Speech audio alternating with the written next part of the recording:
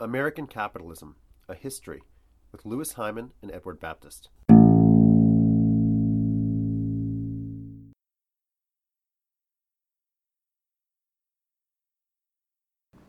So one of the things historians like to think about is whether or not the American Civil War was caused by economic causes or political causes. Now, it's never one or the other. History, life, everything is pretty messy. But we can think about the sort of economic differences between the North and the South in the 1850s, the increasing ways in which their economies began to diverge and their interests began to diverge as well, as something that led up to and perhaps made possible the Civil War. So Ed, what do you think some of these differences are in the 1850s, where they're part of the same country, the same national, at least at the national level, sets of laws? What are some of the differences you see between the North and the South in the 1850s? Well, it's important to remember that they're part of the same economy, and the North still depends heavily on the cotton economy. It's still the largest export that the country has, and it's still one of the most important ways by which capital gets brought into the United States. And finally, it is the biggest store of wealth in the national economy. 1/3 of all the value of property, according to law, in the United States economy in 1860 is enslaved human beings held in bondage in the South. So it's absolutely essential to both the North and South economically. Now, that being said, at the same time, it's less important to the North than it used to be. Slavery matters less to the North. Yeah, and that's what I would definitely emphasize, that even though it's still a huge amount of money, it's not, everything doesn't depend on it. That Southerners believe that they can basically push the North around because what is the North going to do? Everything depends on them. And certainly this is one of the arguments that is made in the run-up to the Civil War, that Southerners believe the American economy is fundamentally a slave cotton economy. Right.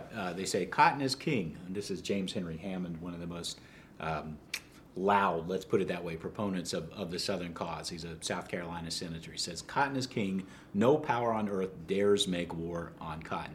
Now, part of that is just rhetoric because, in fact, Southerners understand that the health of the slave economy depends on constant expansion, constant influxes of capital in particular that drive these kinds of booms that we've seen before 1819 and 1837.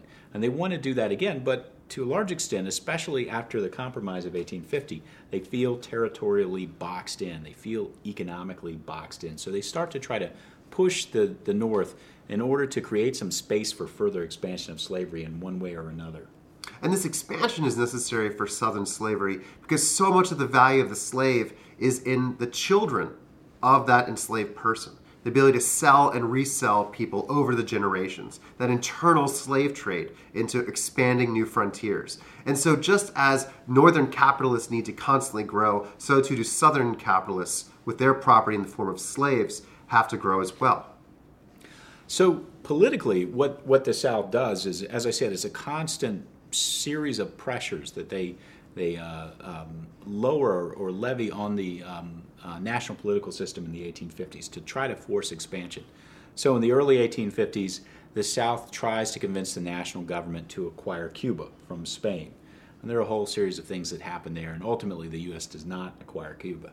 So then Southerners use their power in the Democratic Party. They dominate the National Democratic Party to convince the President of the United States and many of their Northern allies in Congress to back the conversion of some of the new territories that are being created out of the Louisiana Purchase, especially Kansas and potentially Nebraska, into slave territory.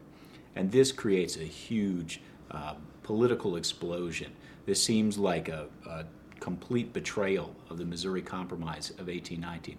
And really from that point onward, it's just political conflict after political conflict as the South keeps pushing the North to enable it to expand slavery.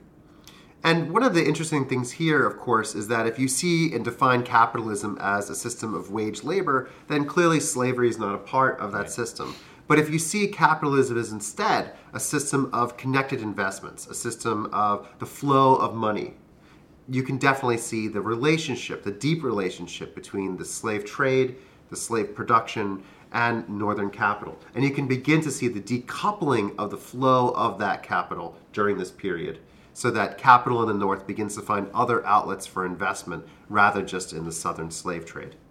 But when people say that Southern slave owners weren't capitalists, it really doesn't make a lot of sense on a certain level, because again and again in this period, what the South is trying to do is to force national political arrangements, whether we're talking about interpretations of the Constitution or federal policy or something like that, to say this: slaves are property and can be treated as property everywhere in the country. So in other words, they're going to overrule all the emancipations that happened in the North, in the Missouri Compromise and the Compromise of 1850, and they're going to make the entire country treat enslaved people as property.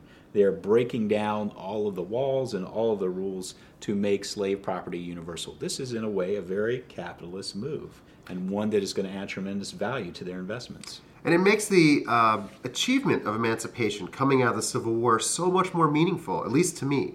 The idea that an entire society can have 1/3 of its property in a certain kind of investment that is fundamentally immoral, and then decide that is not okay. To decide, admittedly through war, but eventually to come to this emancipation and be able to have a society to continue a certain vision of capitalism.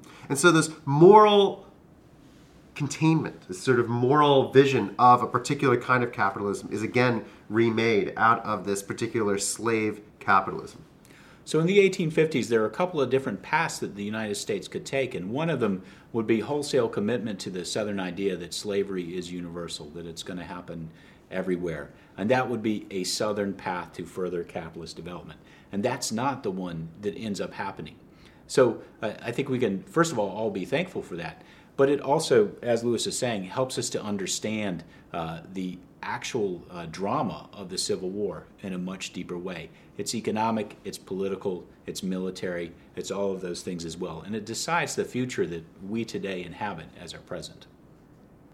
But cotton was not king. Cotton was no longer the only area of the economy that could be invested in, whether in the forms of slaves or advancing on cotton production. And what you see in this period, Ed, I think, is the opening up of the West, right, as a site of investment, whether that's in investing in the new kinds of mining or investing in the railroads or investing in agriculture, basically, in the West. And so New York investors begin to look west to put their money instead of looking south.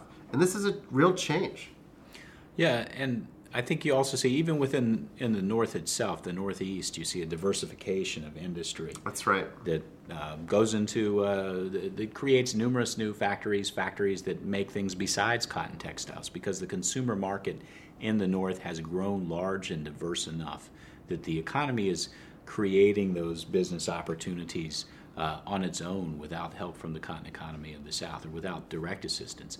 So it's probably not surprising that a new party emerges in the 1850s in the North. And this is a party that, in contrast to previous political parties, does not depend at all on Southern votes. And in fact, by 1856, it's become obvious. They barely lose the presidential election that year, but it's obvious that if they just win one or two more northern states, they'll be able to win the presidency, which in fact they end up doing in 1860 with the election of Abraham Lincoln. We call that party the Republican Party. Yes. And the Republican Party has been through many stages in its evolution. But initially, what it emerges as is the party that represents the new capitalism of the North. For more information, go to edX.org and look for American Capitalism, A History with Louis Hyman and Edward Baptist. Or go to facebook.com/American Capitalism MOOC. This podcast has been brought to you by Cornell X from Cornell University.